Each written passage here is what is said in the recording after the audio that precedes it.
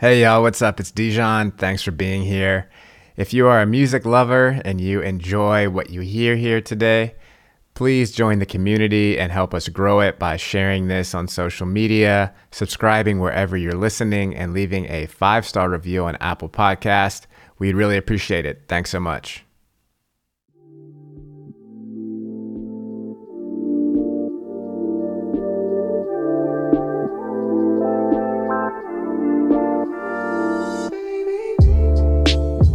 You're listening to The Soul of a Song. This is where musicians open their hearts and let us into their creative process. This is where they share the source of their inspiration. Enjoy.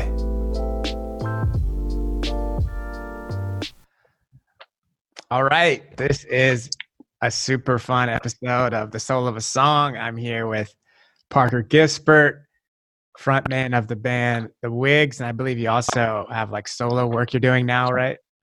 Yes. Yeah. Parker was probably the first human being that I like actually saw like start to take his music seriously and like manifest himself as a musician. And now that I'm a musician, I took tons of inspiration from his path and the way he like showed up for his life. So that was really cool. But you know, we went to high school together, and then in college, and I remember you always had a guitar with you. Like, you're always playing songs just like around. And then in college, he started writing his own songs, and they formed a band called The Whigs with another friend of ours, Julian Dorio.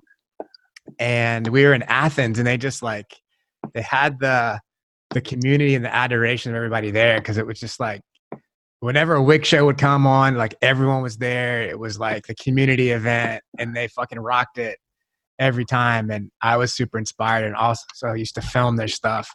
So first of all, just thank you for being here, Parker. Hey, thanks for having me. Happy to be here. Yeah. So I love all of their albums, and I was just reconnecting with Parker because I re-listened to a bunch of them, and I was like, these songs are still so awesome. I want to talk about them. And one of my favorite songs in the Whigs catalog is a song off of Mission Control called I Got Ideas. Because I just like your style of writing is kind of abstract, but it's also like direct and emotional. And then there's all these elements, you know, the horns, and it's just catchy, and there's rock. So I would love for you just to say what your inspiration was for it, and like what was going on in your life at that time, and what the vibe was like. Nice. Yeah. So it was our second album. We had made our first album, Give 'Em All Big Fat Lip, ourselves. And what I mean by that is we funded the album ourselves. We bought a bunch of gear on eBay, used it to record the album, and then sold the gear back on eBay. Yeah. So the second album, we were signed to ATO Records. We were recording at Sunset Sound and Sound Factory in Hollywood.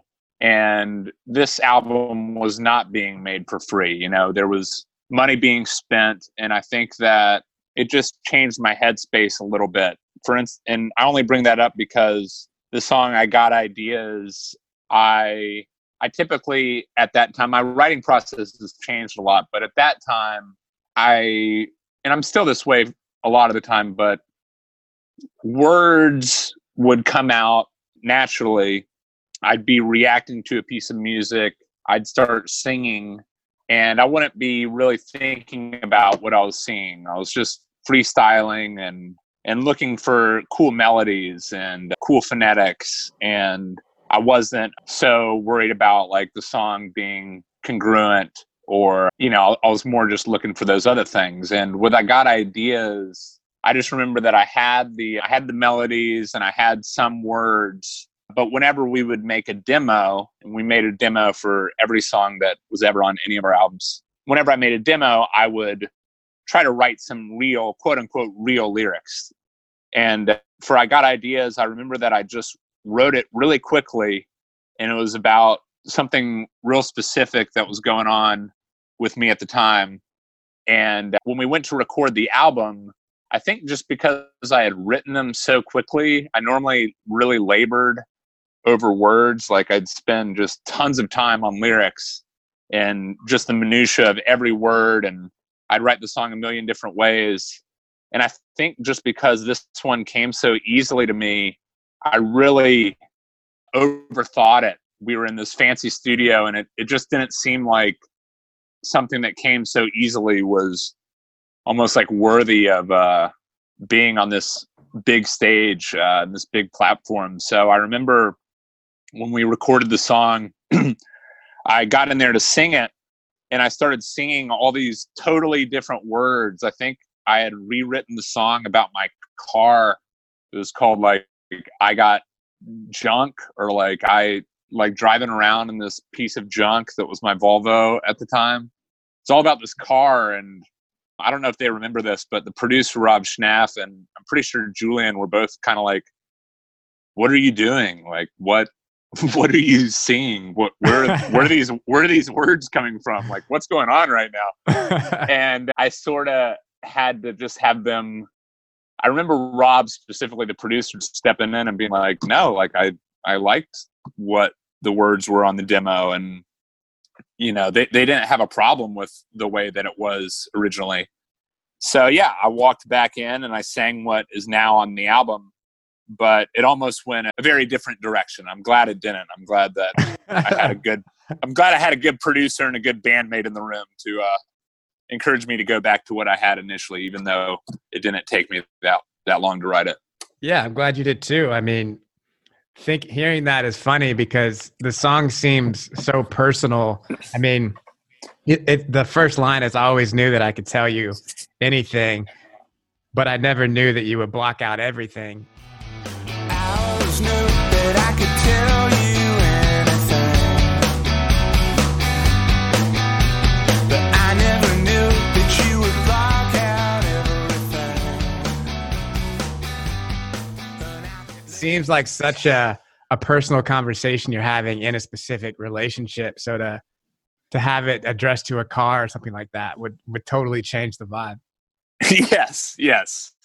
Yeah, it was real specific at the time. I think it's sort of like that Led Zeppelin song, Communication Breakdown. It's just, you know, about a relationship and about selective hearing. And, you know, when it ultimately doesn't work out and people are asking you why the relationship didn't work out, and you still have respect for the person that you're in a relationship with, and you might not want to give them the nitty-gritty details, you know, so maybe you conceal a little bit of the truth in a white lie, not because it's going to harm anybody. That's why it's a white lie, you know, but it's more out of like respect, that you don't really feel like giving someone maybe some of the real reasons, because those are personal between you and the other person that you're in a relationship with.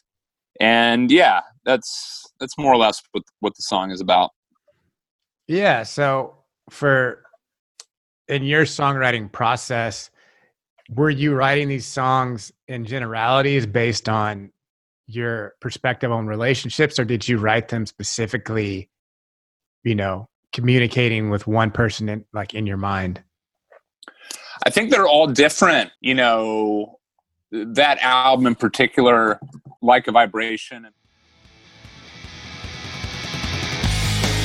a vibration, my reputation is hanging around. Right Hand on My Heart.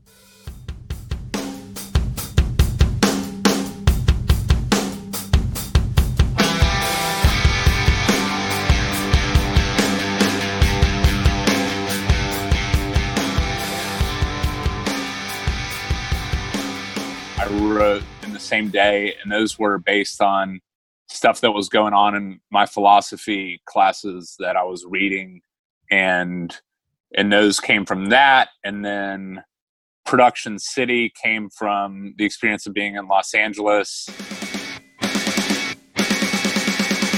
How would it feel? The camera is kissing me. The telephone will make it real and synchronize the sympathy. The wind is down, but you can feel. I Never Want to Go Home came from my relationship with touring.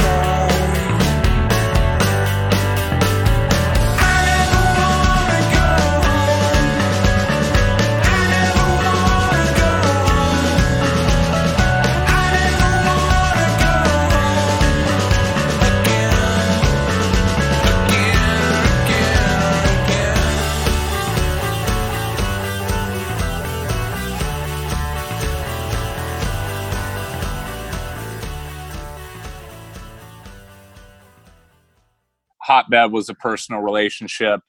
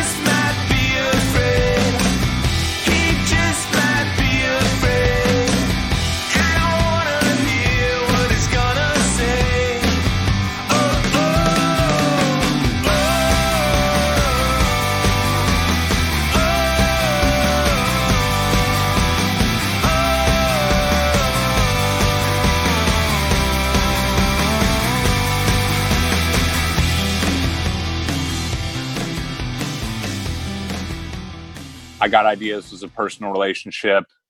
Need You was, I wrote in the wake of 9/11.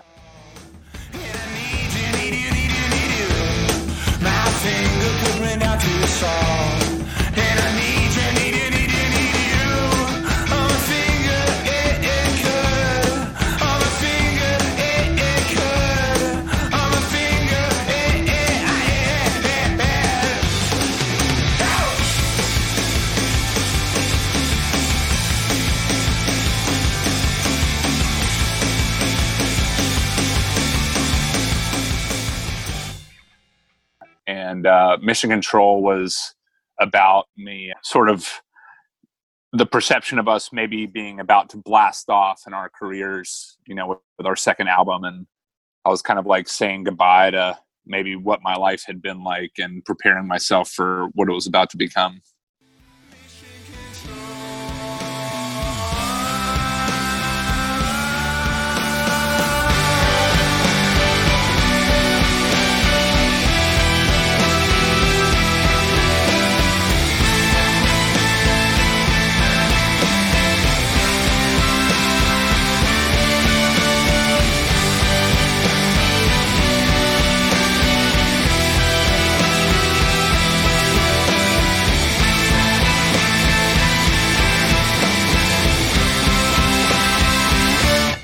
So they're kind of all over the place. That's amazing. First of all, hearing you name all of those songs just makes me remember like how much of a classic this album is. There's so many awesome songs. So first of all, good work. Thank you. Yeah. And secondly, you know, at that time, I remember your trajectory as a band, and it went from like y'all playing in like the Earl or in Athens, little places, to getting signed by ATO and then going on this dream. And that was, you know, I don't know, like 10 years ago or 10 plus years ago. And now being at this point in your career, like looking back on that process, like what are your reflections on kind of like your time with the Whigs and growing and where you're at now as a creative? Yeah, it's really crazy. I mean, when I think back on it, and I've done a good amount of reflection in the last maybe year or a couple of years about it all, because when it was happening, it was just all happening really fast. We had our initial band dynamic had crumbled by the time we were making this second album. We had lost our founding member, Hank Sullivan. And when we were writing this album, we had 3 different bass players who contributed as the third member on this album. I Got Ideas, for instance, was the bassist from the Glands, this guy, Craig McQuiston. And then we had Adam Saunders and basically a few different people. And we just kind of put our heads down and just worked through these things that might have been roadblocks for where we wanted to go. You know, it was a dream of mine to play on television. I was obsessed with taping late night shows like Letterman or Leno and Conan, and taping bands perform on those shows. And that was, you know, my biggest goal growing up, was to play on that stuff. And I felt like we had been signed, and I felt like those things were real possibilities for us.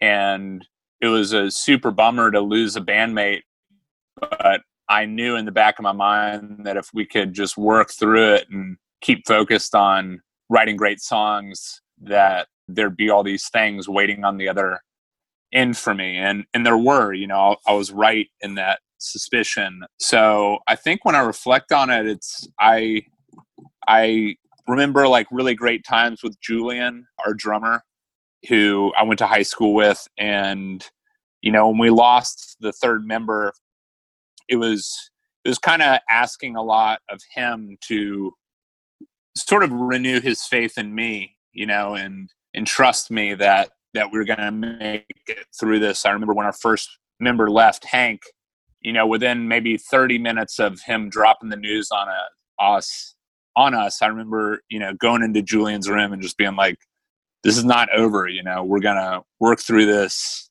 Like, we're going to, you know, keep trucking, and like, this is going to be great, you know. And it was kind of asking a lot for someone to believe me in that situation. I mean, he did, and he trusted me, and we ended up making a great record. So I remember that aspect of it, just having fun with Julian, and also feeling really good about our relationship, and just all the work that went into it. Yeah, I hear that, man. And now that I'm do music myself, I've had situations where people have left projects, and I understand on some level what's that like. We weren't at the same level of success that y'all were at and approaching. So I can only imagine that feeling like deflating under those circumstances. But yeah, I think y'all did keep trucking and did make a great album, and it was fun continuing to see your ascension. You know, like I remember when y'all would like come to Outside Lands, and I would come see you in San Francisco, and y'all rock the stage. That would be really fun. And yeah, it was cool. Good times. Yeah, man. Well, back to, you know, I Got Ideas and just your songwriting in general. There are two specific aspects that I really enjoy about your songwriting, and one is your gift for melody. Thank you. And like, but now listen, cause you're missing how I'm feeling inside, and now I think it's shocking I'm the person you find. But now listen, cause you're missing how I'm feeling inside, and now you think it's shocking I'm the person you find. I always thought that I could tell you anything. It's just it's so good. And thank you. Yeah. And then also the fact that your voice is very singular, like your style of singing is very unique. And I was wondering how you got to a place, I don't know, to like be comfortable with your style of singing, or to develop your own style of singing. Yeah, no, I think it's, you know, when you first start out, at least for me, it's like you pick up the guitar and you're singing songs, and like I would just kind of naturally emulate who my influences were. You know, I would just kind of sound like the people that I was listening to without even really thinking about it, just as I was learning.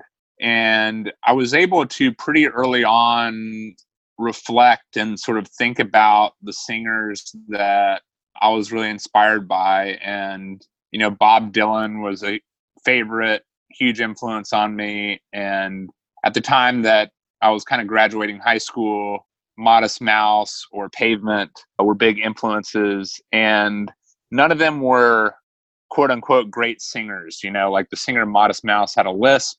I also have a slight lisp. And it occurred to me that I think what I loved about all of them is how they were just themselves, and they sang like themselves. And when I heard them come on the radio or whatever, I instantly knew that it was them. You know, there was no ambiguity as to who it was. And I think that, you know, the most powerful thing that I can hear in music is honesty, and someone not trying to sound like someone else, and someone not being insecure about who they are, and just not being afraid to be themselves and sound like themselves. So, it's tough. It's a catch-22 because, you'll hear people on the radio or you'll hear artists all the time. Music is saturated with that and has always been, where, stuff sounds similar and a certain sound is prevalent. And it's sort of like, who is this? It could be one of 4 people or something. But I think at the end of the day, like, the great people really hone in on what makes them unique. So I don't know if I've done that, but it's always been something that I've made a conscious effort every time I write or sing or be true to myself and trying to something just to be accepted. Yeah, I totally agree with that sentiment, and also feel like you really did do that, and thank you. Yeah, I think that there's pros and cons to any aspect of music, I think. And nowadays, with playlist and that kind of vibe, where I think people listen more to singles and playlist, there's a certain uniformity that people try to adhere to, so that when you're going from song to song, it flows, like it's in a certain vibe, like this is on this particular vibe playlist. Right. Which, can be cool because it's like you can discover new music that way. And at the same time, a lot of that stuff you're not going to listen to later because it's not distinctive. And it's not something you really remember. Like the experience I had with your music, where it just literally popped into my mind one day. And I was just like, I need to listen to the Whigs. And I listened to like 3 albums in one day, just like going on that adventure. Love that. Yeah. And, all your idiosyncrasies, like at the end of I Got Ideas, that part, when you're like, oh. Are you disappointed if it's not quite right? Tell me you can take it. Yeah, I think we'll make it.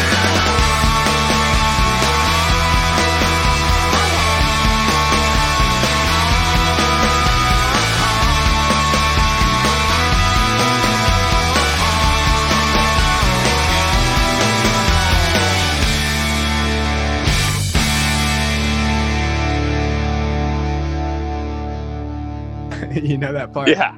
Yeah. It's just it's so you, and you can tell that you're really feeling it. Like you're in the music, right? Like it's sincere, and that's really cool. Yeah. No, that part in particular, like you're exactly right. Like I remember being conscious of that part. And honestly, I would give yourself a pat on the back. This might be random for your listeners to hear, but I remember specifically like being in college and our first album had come out, Give 'Em All a Big Fat Lip. And there was something in the title track, Give 'Em All a Big Fat Lip, that was a similar kind of thing. It was like a snarl, or like the way that I had said a word in particular that was kind of in the same vein of that thing at the end of I Got Ideas. And I specifically remember you telling me that you dug that and that you thought it was cool. And for me early on, like I really latched on to those kind of things when my friends would tell me stuff like that, because it's like, when people are out and they're imitating like Elvis, or, like the kind of those little personality, I don't want to do a bad Elvis impression right now, but like those like little quirks, that are like unique to you, are like people latch on to that stuff, like it really,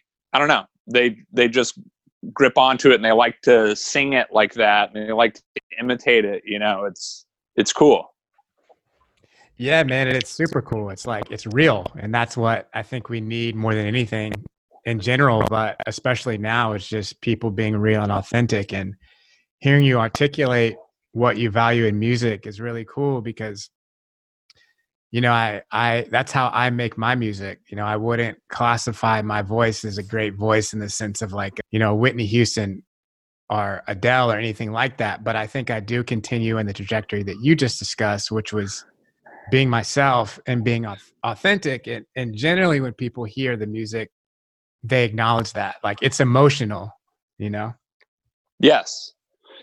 No, I think that, that becomes your greatest strength. It might seem like a roadblock at first. And then the more you think about it, it's like, your voice is unique to you. And that's like the strongest thing that you got going for you almost. If you're a vocalist, I think, it gives you an opportunity to use it to your advantage.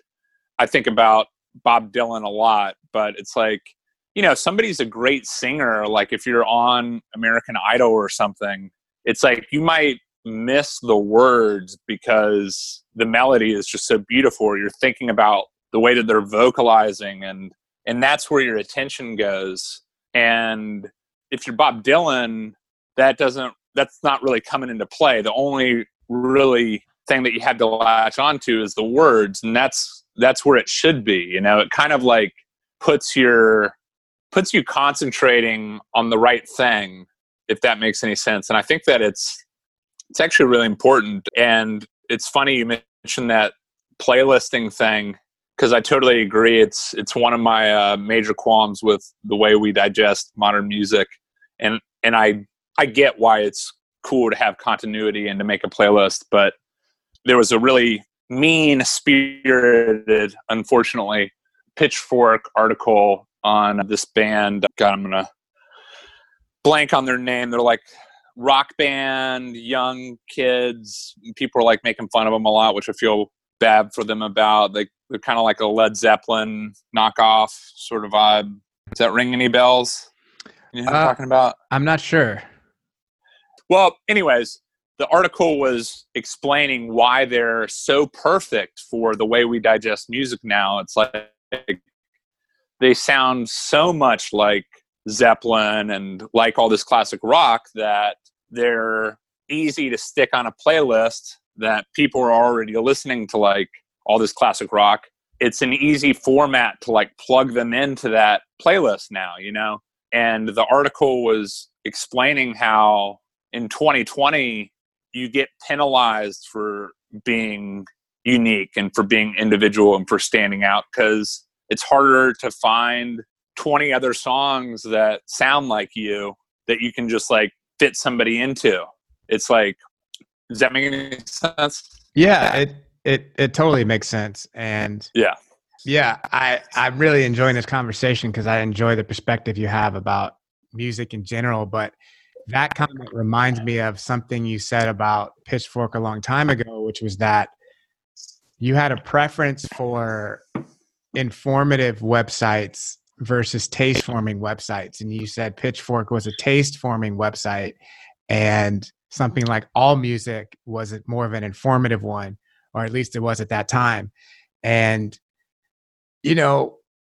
I've had cool experiences with Pitchfork, but to be a professional critic in a way seems really silly to me, because I don't feel like anyone really grows up wanting to, be a critic of music. I feel like people probably grow up wanting to be musicians, and then maybe you write about it instead. Like, I know I had that same thing, like, because I would film all of you guys' shows, and it was like I would film them because I enjoyed doing that, but really I wanted to be playing music, So I feel like to be able to step out from behind the camera or behind the critic's gaze and actually be vulnerable and create something yourself is something to aspire to, Yeah, no, I appreciate that. And by the way, I'm so happy that you filmed that stuff. I'm like eternally grateful that you were there and that you captured it, because no one else was doing it. And I'm so happy that exists. So first of all, just thanks for doing that.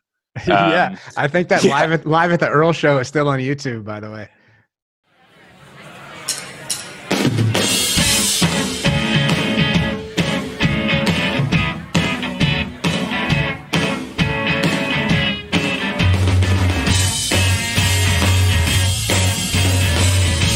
Sitting around watching it break fall, buy a new car, buy it again.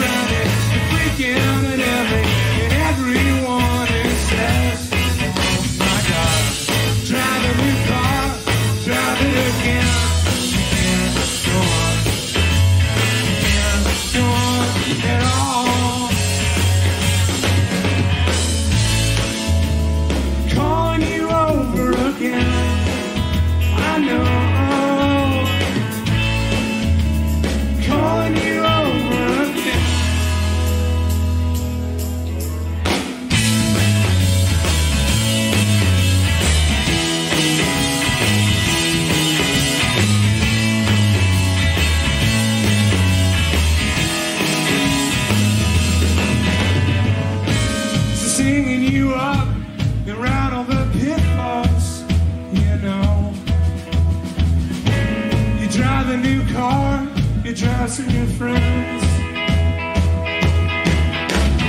So singing you up, you fuck the ratios, you know.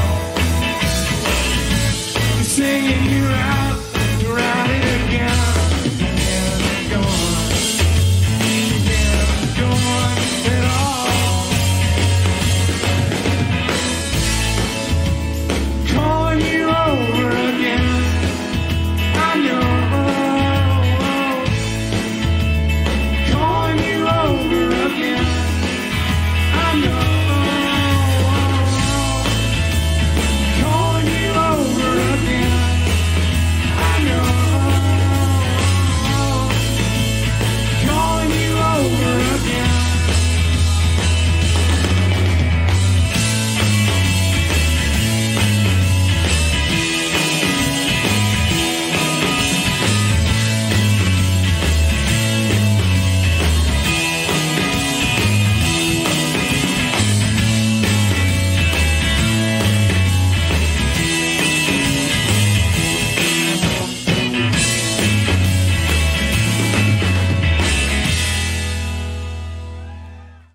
Yeah, I'm so happy. I mean, at least one song is, I wonder if there's more that maybe you have that's not out there. But yeah, in terms of the critic thing, it's like the Strokes had a new album that just came out, and I've been reading a lot of the press about it. And there was this one article, if you could call it that was on CNN, and it was basically just like, rock band The Strokes have a new album out.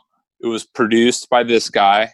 It's released on this label. The band is probably best known for these couple songs, and it's out now. You know, it's like if you want to listen to it, like, go for it. But like, you know, I like the kind of journalism that's like, hey, like, the album was produced by this guy. It was recorded here. It's out now. Like, you know, just tell me like the nuts and bolts as to like what is actually happening here. And then if you're curious about the music, like, don't read, listen to the music, Right, you know? right. I totally agree, because especially before you listen to it, because you don't want someone else's opinion influencing your experience of the music, you know? I think the coolest music review I've ever read was a guy in Fader who reviewed Wolfgang Amadeus Phoenix, and Nice. I think that was the name of the album, the one with like Listomania, and that was like their 1901, their like crossover album. And Yeah.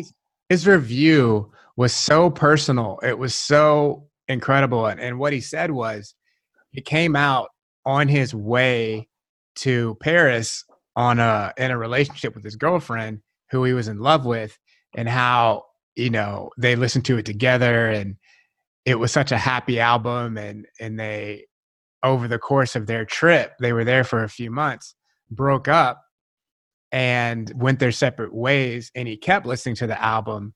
And then the album started sounding really sad to him, and he heard all the different tones. And instead of talking like judging the album, he really talked about his experience. And that was one of the albums that I listened to like every day for months.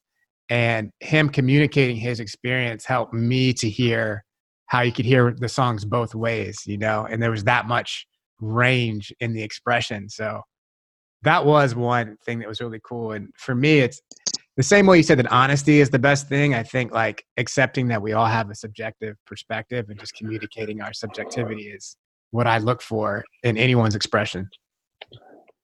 Yeah, no, that's a perfect story. And I mean, I'm sure we all hopefully have records, vinyl. And, you know, you look at like the back of like old records, and there'll be a ton of writing. Like I'm looking at this Count Basie, Joe Williams album right now. And it's like, it's just filled with information, you know, it's just filled with, you know, who's playing what and who's taking what solo and the backdrop of the album. Like there's so much you can write about that's objective And then, and with the story that you're talking about, there's also like so much you can write about that's just like really personal, you know, and like what better thing to write about than your own experience, you know. It's, you know, that's like a great thing to share, and people can, you know, react to it by comparing it to their own experience with it, you know. But yeah. Yeah, totally. And, you know, as you are a inspiration musically to me and my musical journey, I know you just watched my first videos. I would love to hear your subjective experience of that song and that creation, if you're willing to share. Yeah. I was like, well, first of all, it's, you know, I remember you from way before the video that I just watched, you know, 20 minutes ago or whatever. So like when I'm watching the video, I'm thinking about my friend and where he's at right now. And, you know, he's, like I was saying, like, it was really cool for me to hear some of the themes in your lyrics, like, you know, regrowth and, you know, reborn. And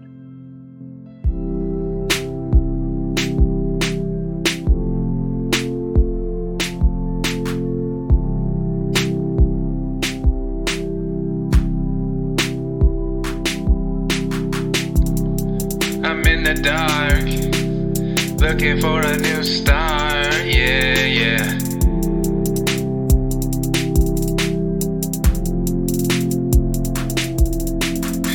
In my heart, I'm so alone. I'm stuck here on my own. it seemed like with that there was something going on in a relationship where you're asking for another chance. Can we find a way to begin again?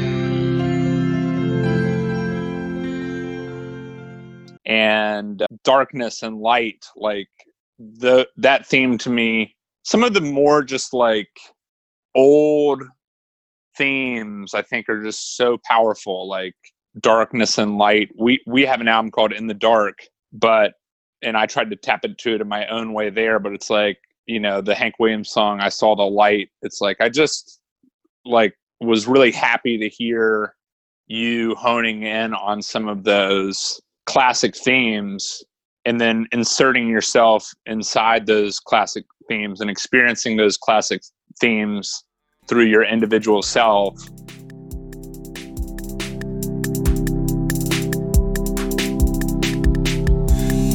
I'm searching for my soul, baby. I'm tired, so tired. But all the pain, it falls away. 'Cause my true self is here to stay. And all the light that's in my mind has got me feeling so high. I'm down on my knees, baby. I'm begging you, please, baby. Whenever you're feeling alone, you can always come back home.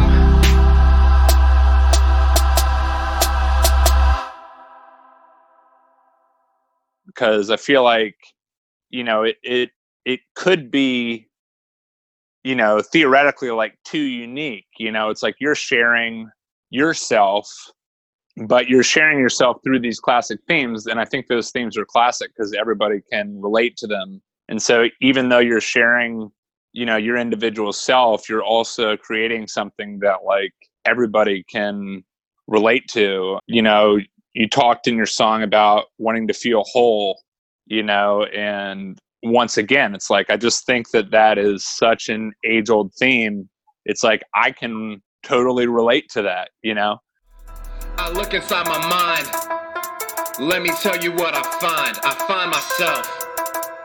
That's my greatest wealth. That's my truth. That's my soul. My only goal is to become whole. I am whole. Yeah, I am whole. And by the way, when I say age-old theme, I don't mean that as like, you know, oh, this is unoriginal or something like that. I mean it in the exact opposite.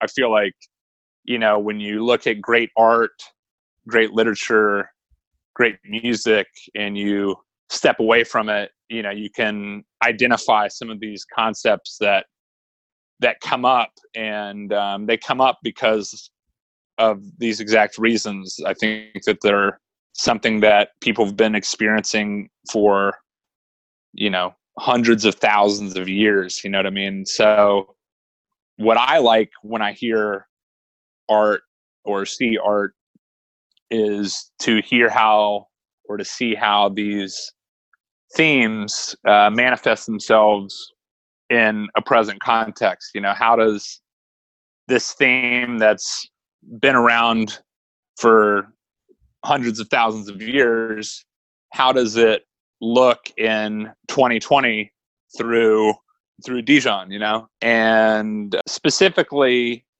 I like how the song is broken up into two sections. Like, to me, like when I heard it, there's kind of like a beginning part, and then it switches into a different gear. Yeah, and I really like two songs. Yeah. And I like that. Like, that is classic for me personally, just something that is in line with my taste. I like when a song does that. And at the end of hearing it, you know, it seemed like the theme that you arrived at eventually, like at the end there, was just this theme of love.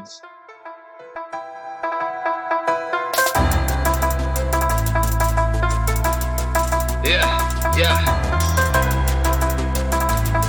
One more time. Here we go. Yeah. L-O-V-E, and that is all that I see, and that is all that I see, and that is all that I.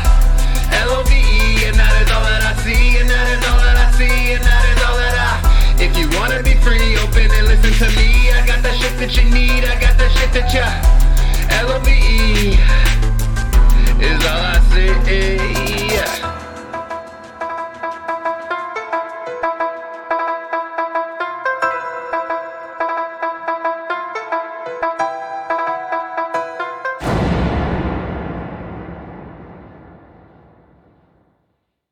To me, the Beatles are like probably my favorite band ever. I think they're probably the greatest band ever, you know, just my own opinion.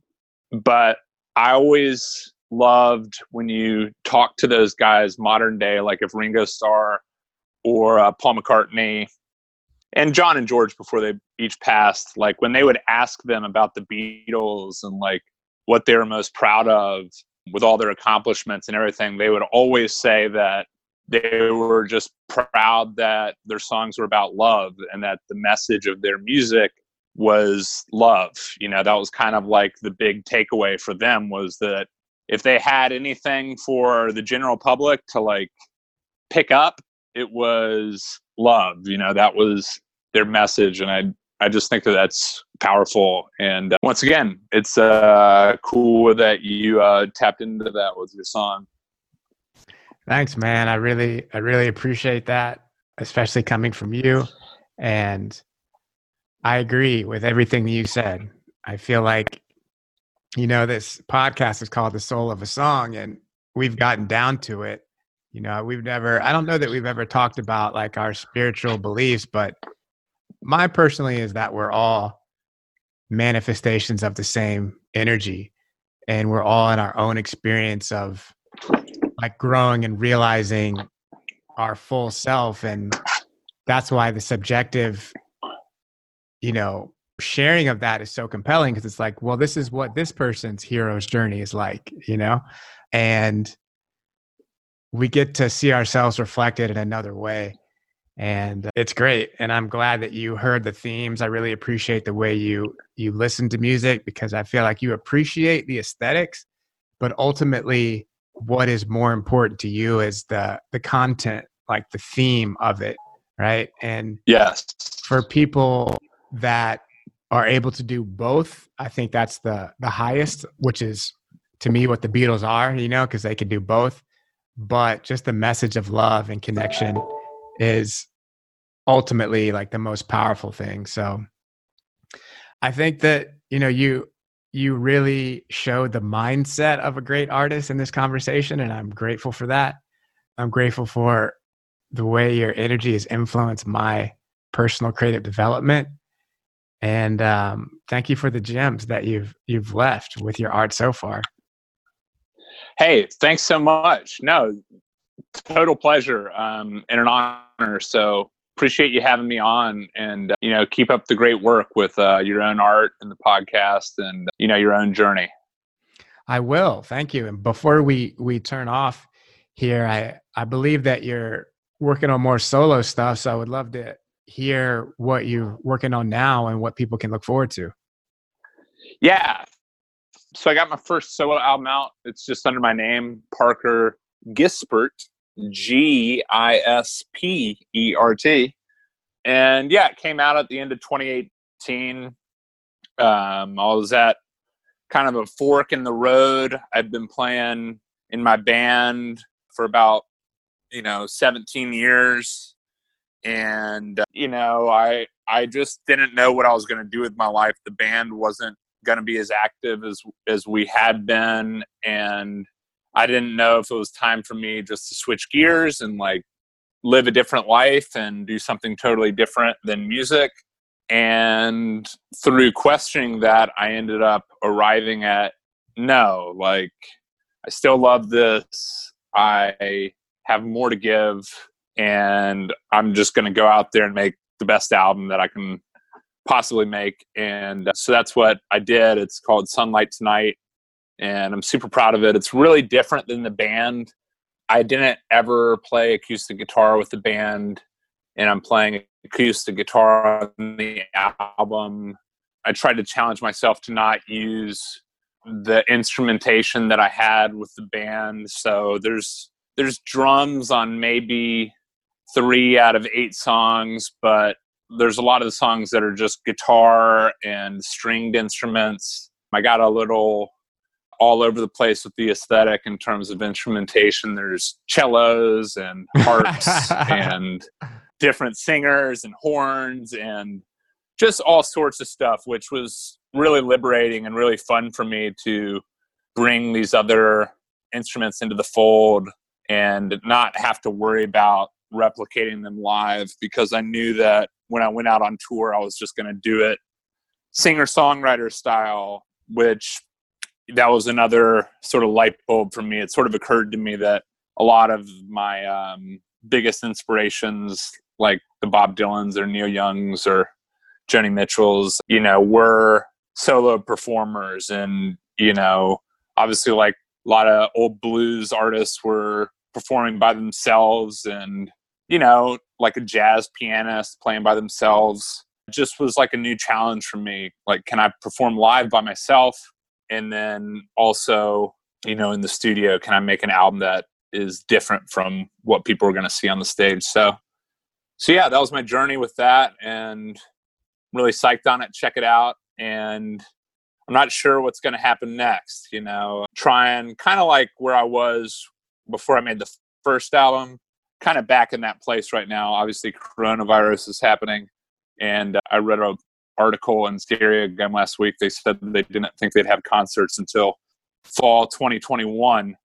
So I make my living solely as a touring musician. I get in a car by myself and drive around the country by myself. I've been doing that for a few years now, and just play shows as many nights as I can. And that's how I support myself. So it's definitely a pretty big blow to my current lifestyle.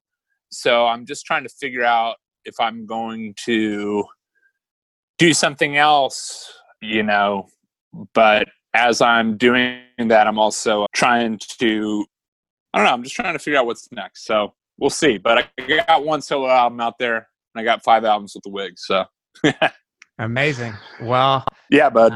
I hear you, man, and I don't know what's going to happen either. I don't think any of us do, but I guess we can just be in that place of surrender. And in the meantime, I'm very excited to listen to your solo because I didn't know that was out, but I'm excited to listen to it. And my project, Indigo Keys, the first album with me as the vocalist, will be out soon. So I look forward to sharing that with you. And then maybe we can reconnect, not on a podcast, but just as friends and talk about our experience of each other's albums. That would be fun. Hey, I'm into it. And congratulations again on the video and on the upcoming album. And thanks again for having me. Thank you so much, Parker. Thanks, Souls of a Song community. This has been a great episode, and we'll catch y'all next time. Peace. And of course, we almost forgot because we went so many different directions during this podcast, which I really enjoyed. But the song that we originally were talking about was I Got Ideas off the Mission Control album. So now that you know the richness and the history of the making of it and all the energy around it, please enjoy I Got Ideas.